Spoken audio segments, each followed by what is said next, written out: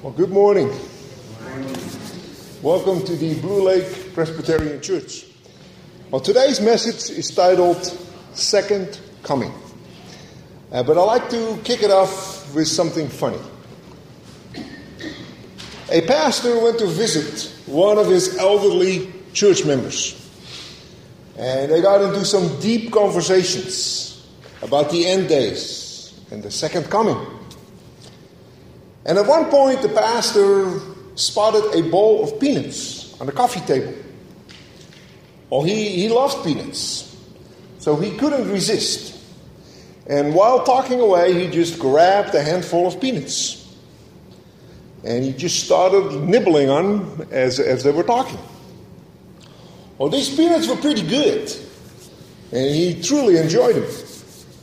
So he couldn't help himself, and he grabbed another hand of peanuts out of that bowl. Well, at one point, the elder little lady went to the kitchen to make some coffee. And while she was away, he grabbed the last, whatever was left in that bowl, and ate all those peanuts. Well, when the lady came back with the coffee from the kitchen, he apologized to her for eating all the peanuts. She replied, "Well, that's quite all right. I love chocolate. And from time to time, my son actually brings me some chocolate-covered peanuts. And at my age, I can't chew those peanuts. So instead, I suck all the chocolate away, and I spit the peanuts in the bowl."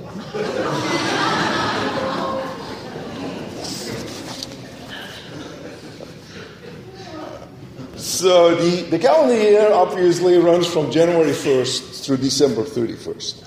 But in the church year actually starts in 2 weeks. The first Sunday of Advent, marking the coming of the Messiah, our Lord Jesus Christ. And John's Gospel eloquently describes the first coming of Jesus. He was with God in the beginning, and the Word became flesh and lived among us. Well, that was 2,000 years ago.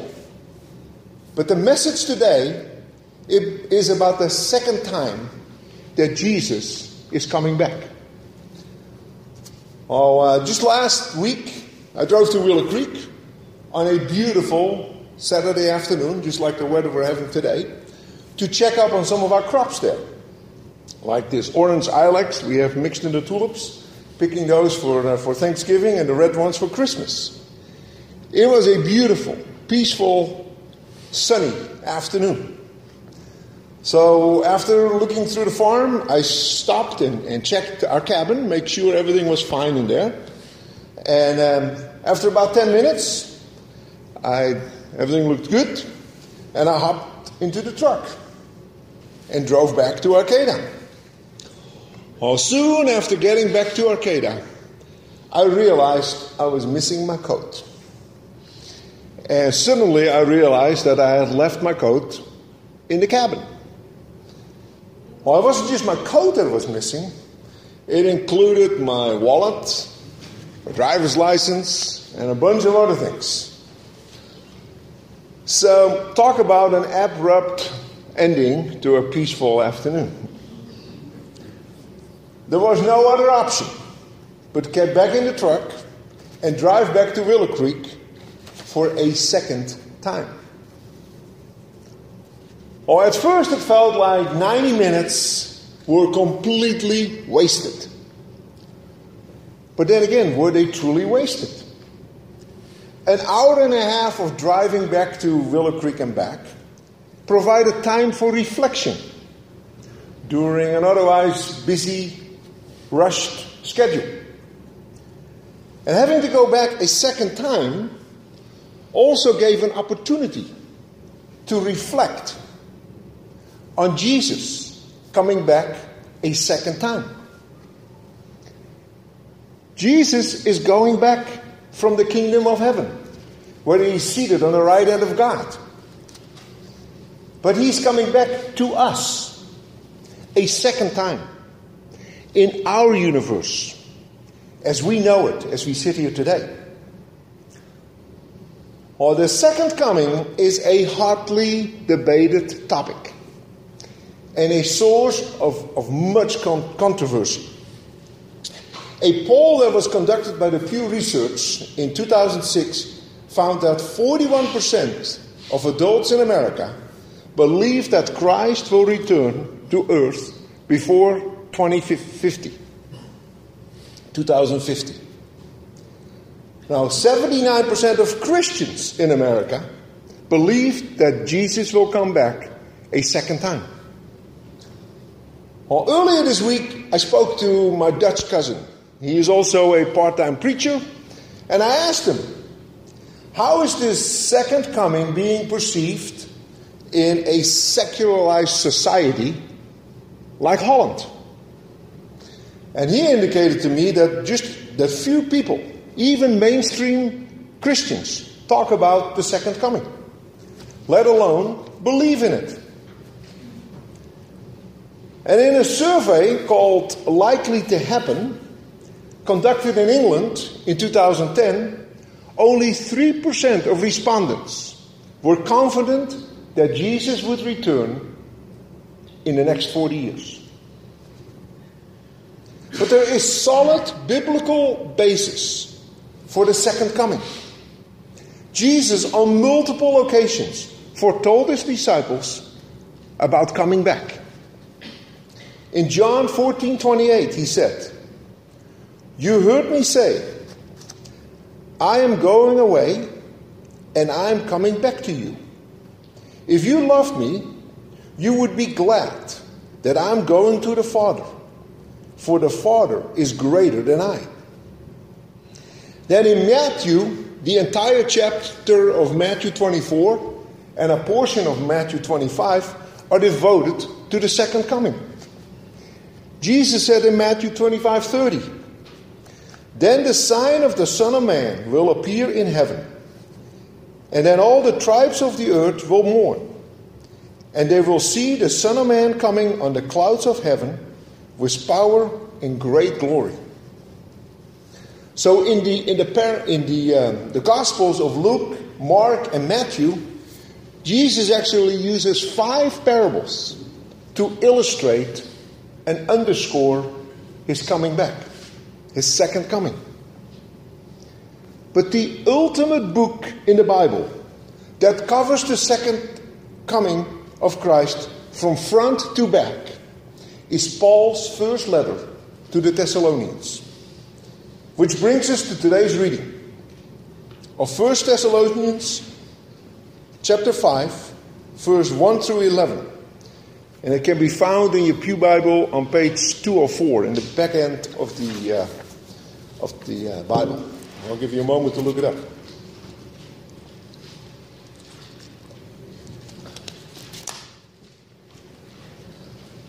Now, concerning the times and the seasons, brothers and sisters, you do not need to have anything written to you, for you yourselves know very well that the day of the Lord will come like a thief in the night.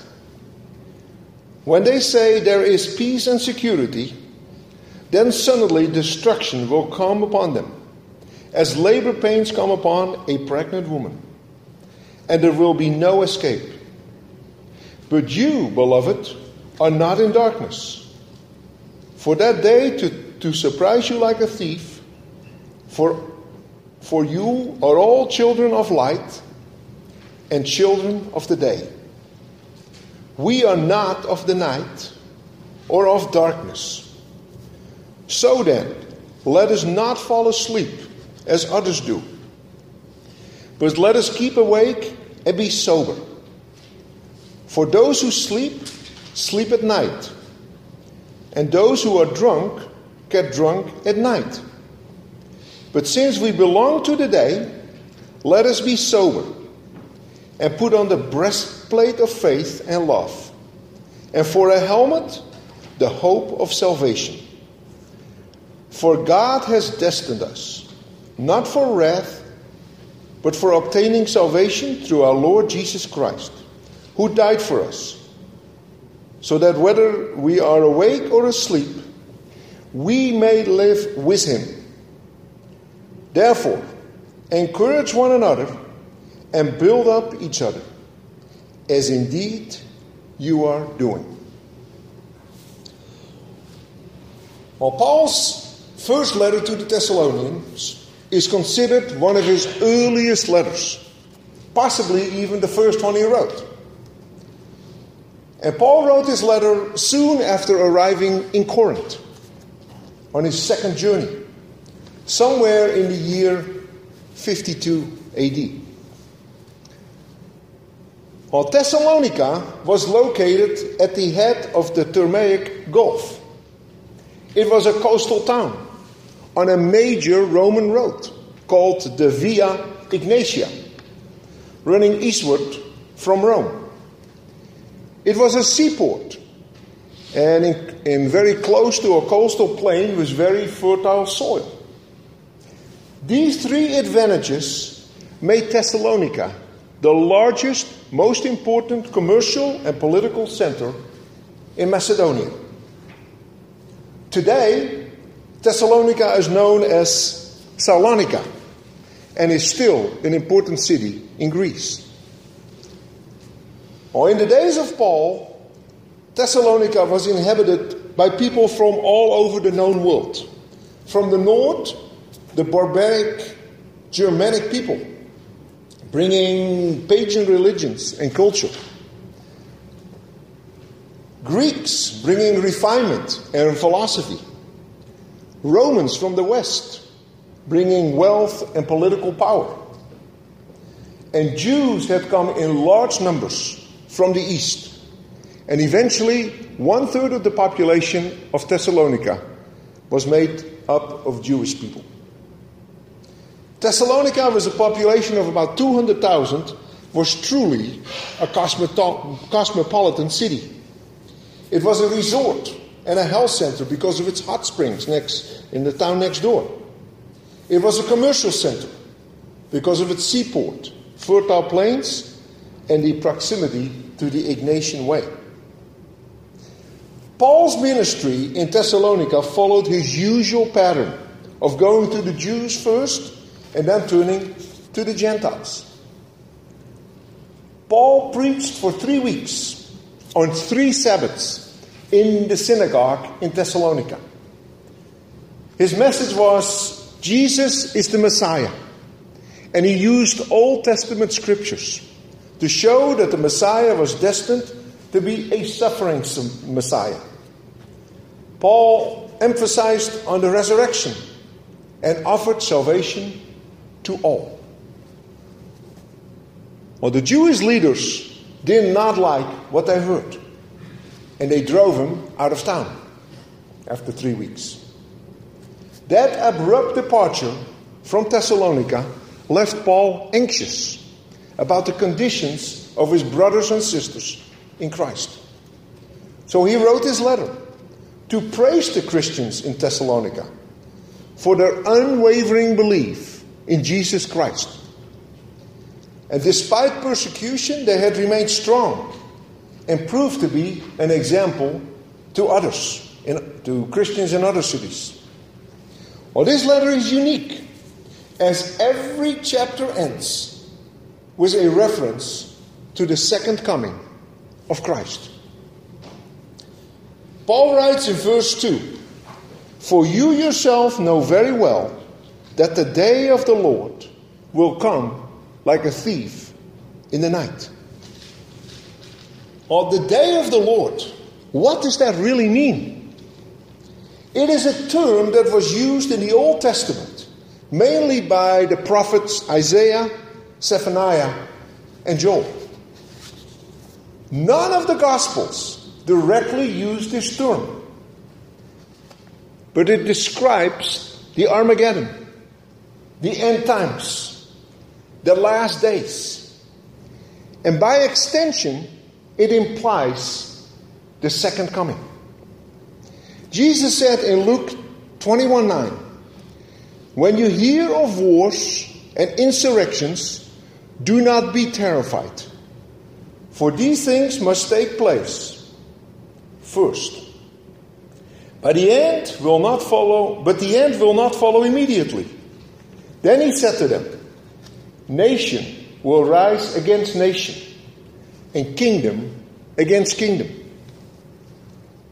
Well, in January of this year, North Korean President Kim Jong-un said that his country is in the final stages of developing a long-range guided missile capable of carrying nuclear warheads. Then in July of this year, North Korea test-fired a long-range missile into the Sea of Japan, with some experts expressing concern that a missile could potentially reach Alaska. Then in October of this year, a senior North Korean official issued a stern warning to the world that it should take literally his country's threat to test a nuclear weapon above ground. A powerful hydrogen bomb could be detonated at high altitude and create an EMP, an electromagnetic pulse, capable of taking out the parts of the American power grid and communication network. Or the recent war of words between the presidents of North Korea and the United States makes one wonder about those words in Luke 21:10. Nation will rise against nation, kingdom against kingdom. Then in the next verse, in Luke 21:11, Jesus predicted there will be great earthquakes, and in various places famines and plagues, and there will be dreadful warnings and great signs from heaven. Well, according to a report of the Geological Society of America, the annual number of great earthquakes, meaning 8+ on the Richter scale, nearly tripled in the last decade, providing a reminder to Americans that the unruptured fault lines, like those in the Northwest, may be due for the big one. Between 2004 and 2014, 18 earthquakes of a magnitude 8+ rattled subduction zones around the world. That's an increase of 265% over the average rate of the previous century, which saw 71 of those earthquakes in 100 years. In Luke 21:26, Jesus said, people will faint from fear and darkness of what is coming upon the world, for the powers of the heavens will be shaken. He warns in Luke 21:34, be on guard so that your hearts are not weighed down with indulgence and drunkenness and the worries of this life, and that the day does not catch you unexpectedly. Well, despite this increased earthquake activity and the North Korean threat, I am in no way suggesting a prediction of the timing of the second coming. But for the last 2,000 years, there have been countless predictions about the end of the world and the second coming. For instance, the Jewish Essene sect of ascetics saw the Jewish revolt against the Romans in 66 to 70 AD as the final end-time battle, which would bring the arrival of the Messiah. Then French Bishop Hilary of Poitiers announced that the end of the world would happen in the year 365 AD. Or Hippolytus of Rome predicted that Jesus would return in the year 500. Various Christian clerks, including Pope Sylvester II, predicted the end of the world in the year 1000, at the first millennium. Then Pope Innocent III predicted the world would end in 1284, precisely 660 years after the rise of Islam. Then Christopher Columbus, in his book of prophecies, predicted the world would end in 1658. John Wesley, the founder of the Methodist Church, foresaw Christ's return in 1836, referring to Revelation 12:14. And Jim Jones, remember Jim Jones, the founder of the People's Temple? He predicted a nuclear holocaust would take place in 1967. Then Pat Robertson, another familiar name, predicted in his 700 Club TV program that the world would come to an end in 1982. Isaac Newton, another familiar name, predicted in his book Observations upon Prophecies of Daniel and Revelation that Christ's millennium would begin in the year 2000. And then Harold Camping of Family Radio in Alameda made several predictions of the end days. And his most publicized one was his May 21, 2011 prediction. All these predictions of the second coming use, in some cases, some great detail. Many books have been written on this subject. But guess what? They were all wrong. There is no reason to listen to anyone making predictions, because Scripture is crystal clear on the timing of the second coming. Paul wrote in verse 2, "For you yourselves know very well that the day of the Lord will come like a thief in the night." Now, Paul knew because Jesus had said so, as recorded in Mark 13:32. "But of that day and hour, no one knows, not even the angels in heaven, nor the Son, but only the Father.